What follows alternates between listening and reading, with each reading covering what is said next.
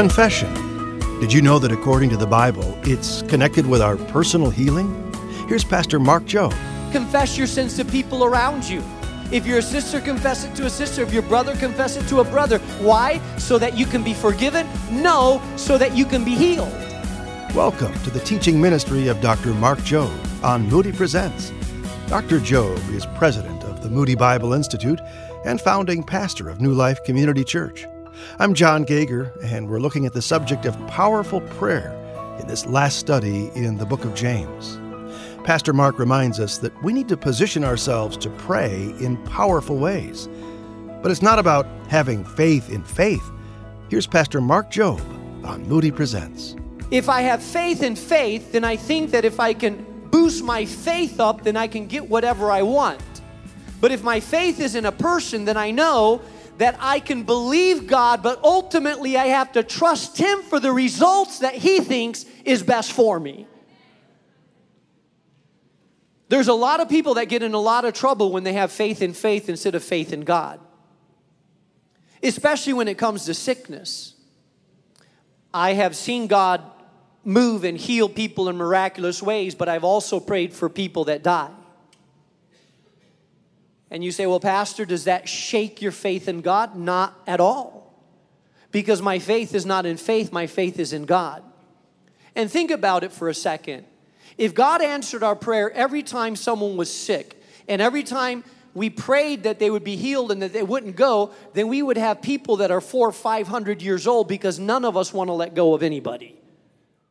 I think back about 5 or 6 years ago when a friend of ours that many of you knew that was a part of this church became a believer here at this church, had a pretty powerful conversion out of a gang background. His name was Vince Garrica.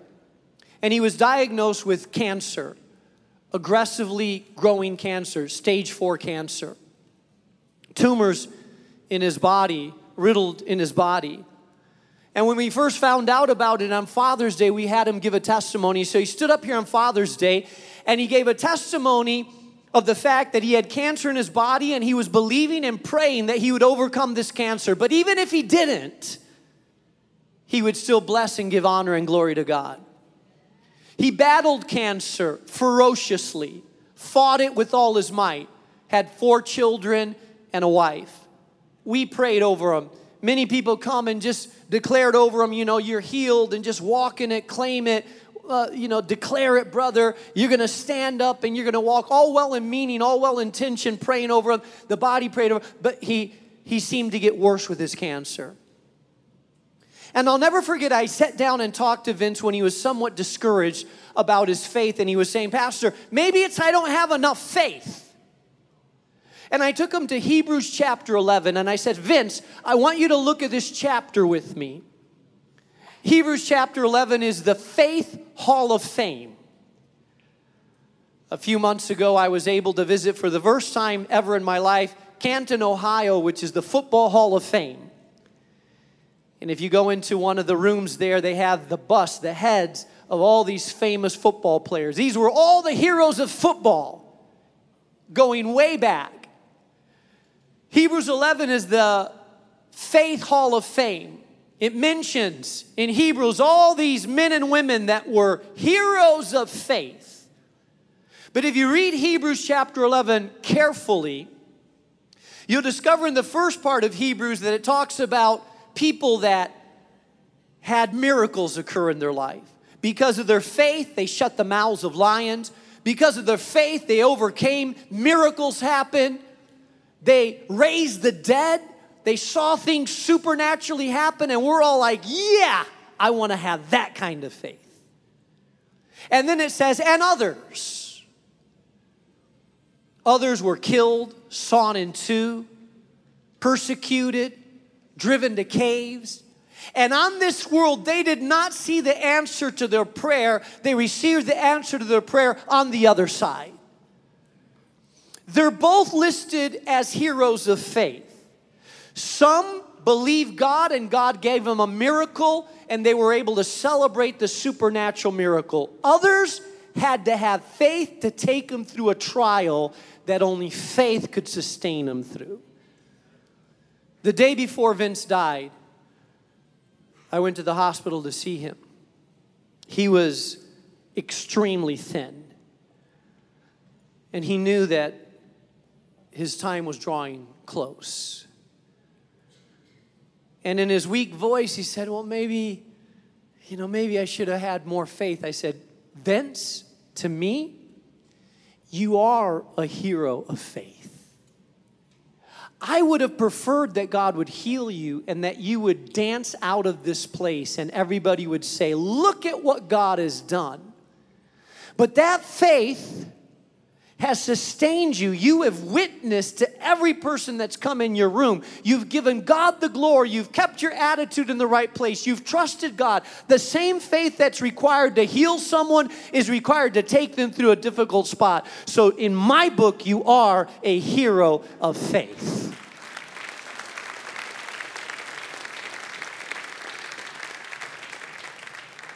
I say this because I just want to be cautious. I want us to be careful when someone is sick that we not toss it up to maybe you're sick because you don't have enough faith. Because Jesus, when he was in the Garden of Gethsemane, he said, Lord, if it's your will, let this cup pass from me, but not my will, but yours be done.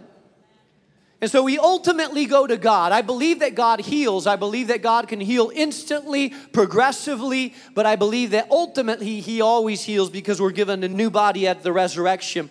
But I want us to understand that he says the prayer offered in faith will make the sick person well, raise them up, and if they have sinned, they will be forgiven. Now he makes a relationship between sometimes our sickness and our sin. And the Bible does indicate that sometimes people are sick because of their sin, but not always. Sometimes you're sick just because you shook someone's hand and they had germs. And you can't blame it on having a bad attitude the week before. So, number one, the prayer approach. Number two, the prayer power. Number three, the prayer position. Learn to position yourself to pray in powerful ways.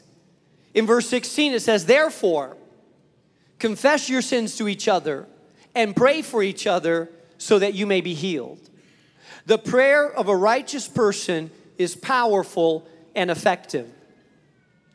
He says, since God heals and has the power to heal us and do the miraculous, then we need to make sure that we are confessing our sins to each other and praying for each other so that we can experience healing. I want you to hear me well what I'm saying and what I'm not saying. We confess our sins to each other not to be forgiven, but to be healed. Some of you grew up in a tradition in which you felt that in order for your sins to be forgiven, you had to confess it to a pastor, a rabbi, or a priest. I want you to look around this auditorium and tell me if you see a confessional in this auditorium. Go ahead, just in case. Let me tell you why there's not a confessional. Because I believe in the confessing of sins to one another, but I do not believe in the confessing of sins to a pastor or a priest for the forgiveness of our sins. I believe that Jesus the Christ is the one that has the power to forgive us and not a person, a man, or a woman, or a clergy on this earth.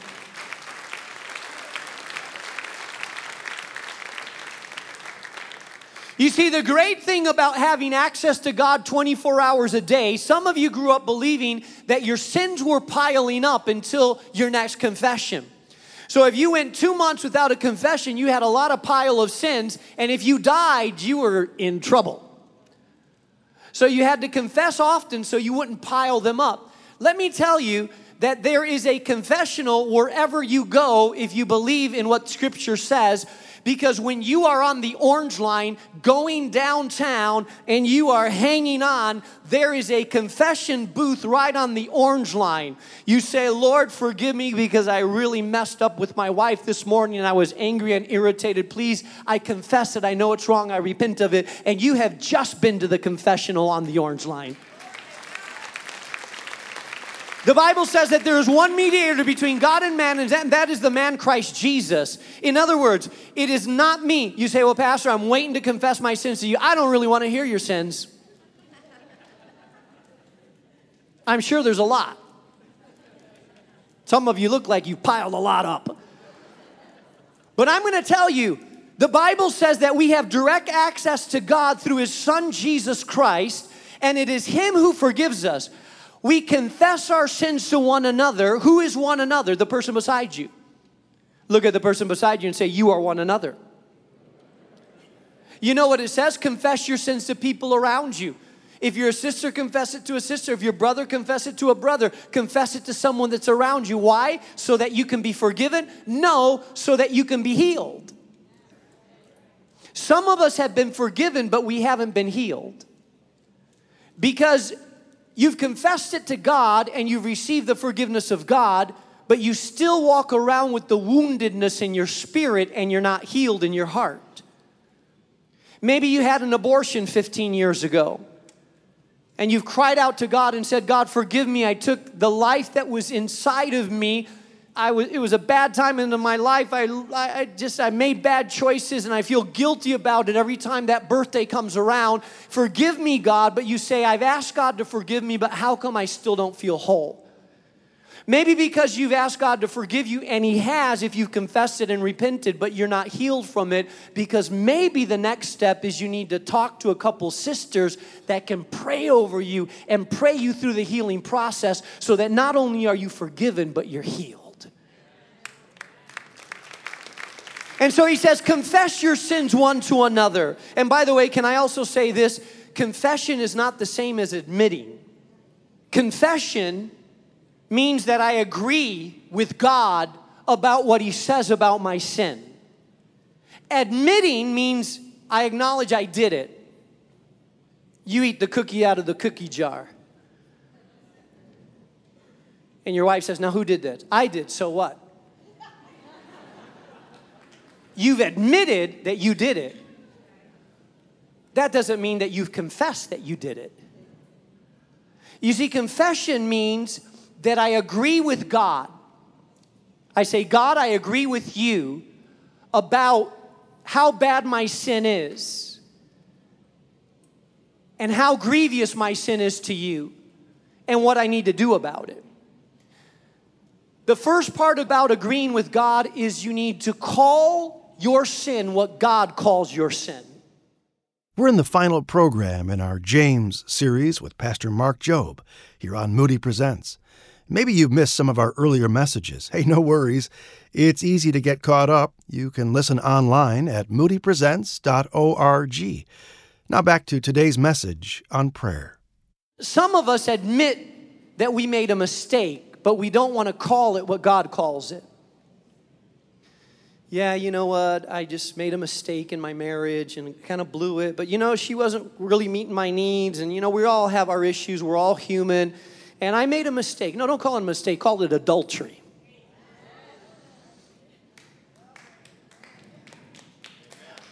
A mistake is when I trip over something unwillingly. Adultery is when you pursue a married woman willingly. Call it what God calls it. Stop calling it a mistake. Stop calling it an issue. Oh, I went and I just had some fun this weekend. I'm sorry, God. No. Stop saying you had fun. Call it fornication.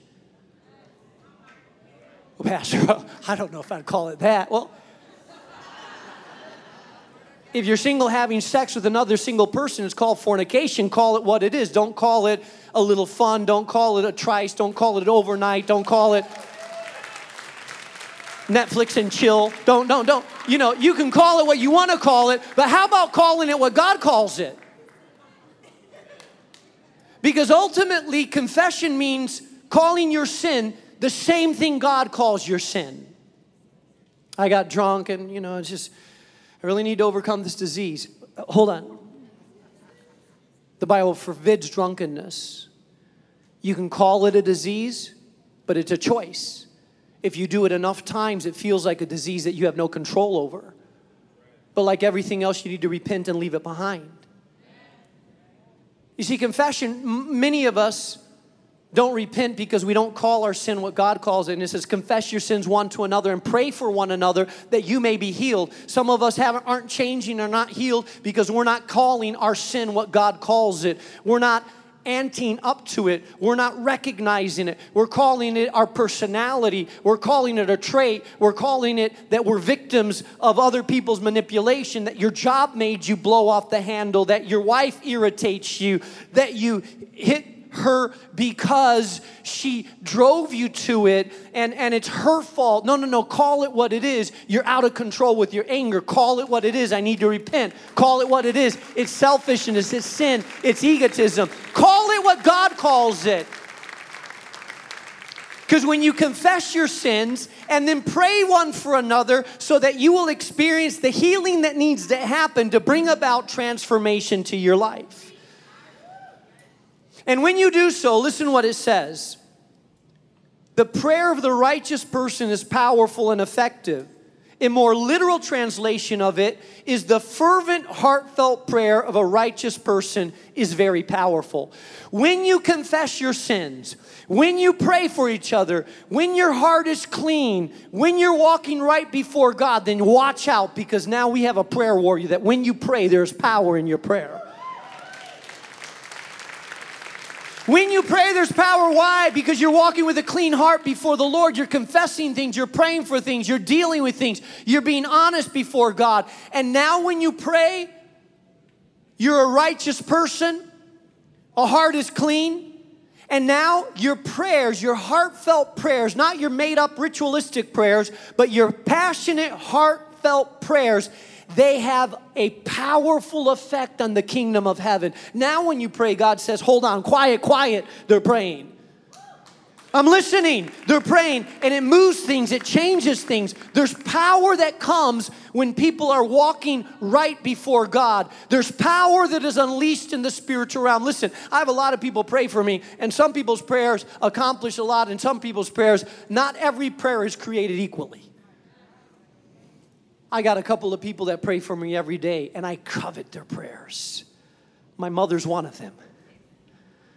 78 years old, missionary, Jesus-loving woman that I know when she prays, God listens.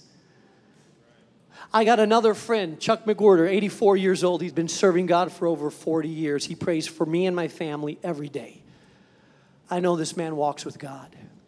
He's given away so much money, it's crazy. Serving and loving Jesus. I'd rather have 2 righteous people pray for me than 5,000 unrighteous people pray for me.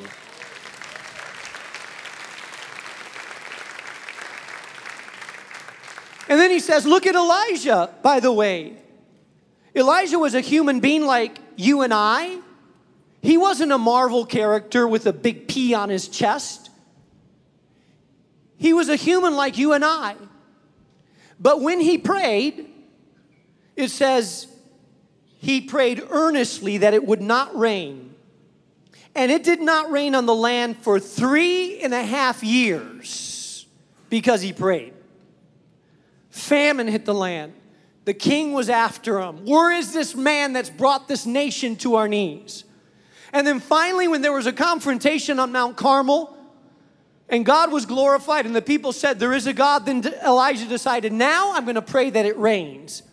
And after 3.5 years, Elijah prayed, and it rained for the first time. He saw the little cloud coming, and it started to rain.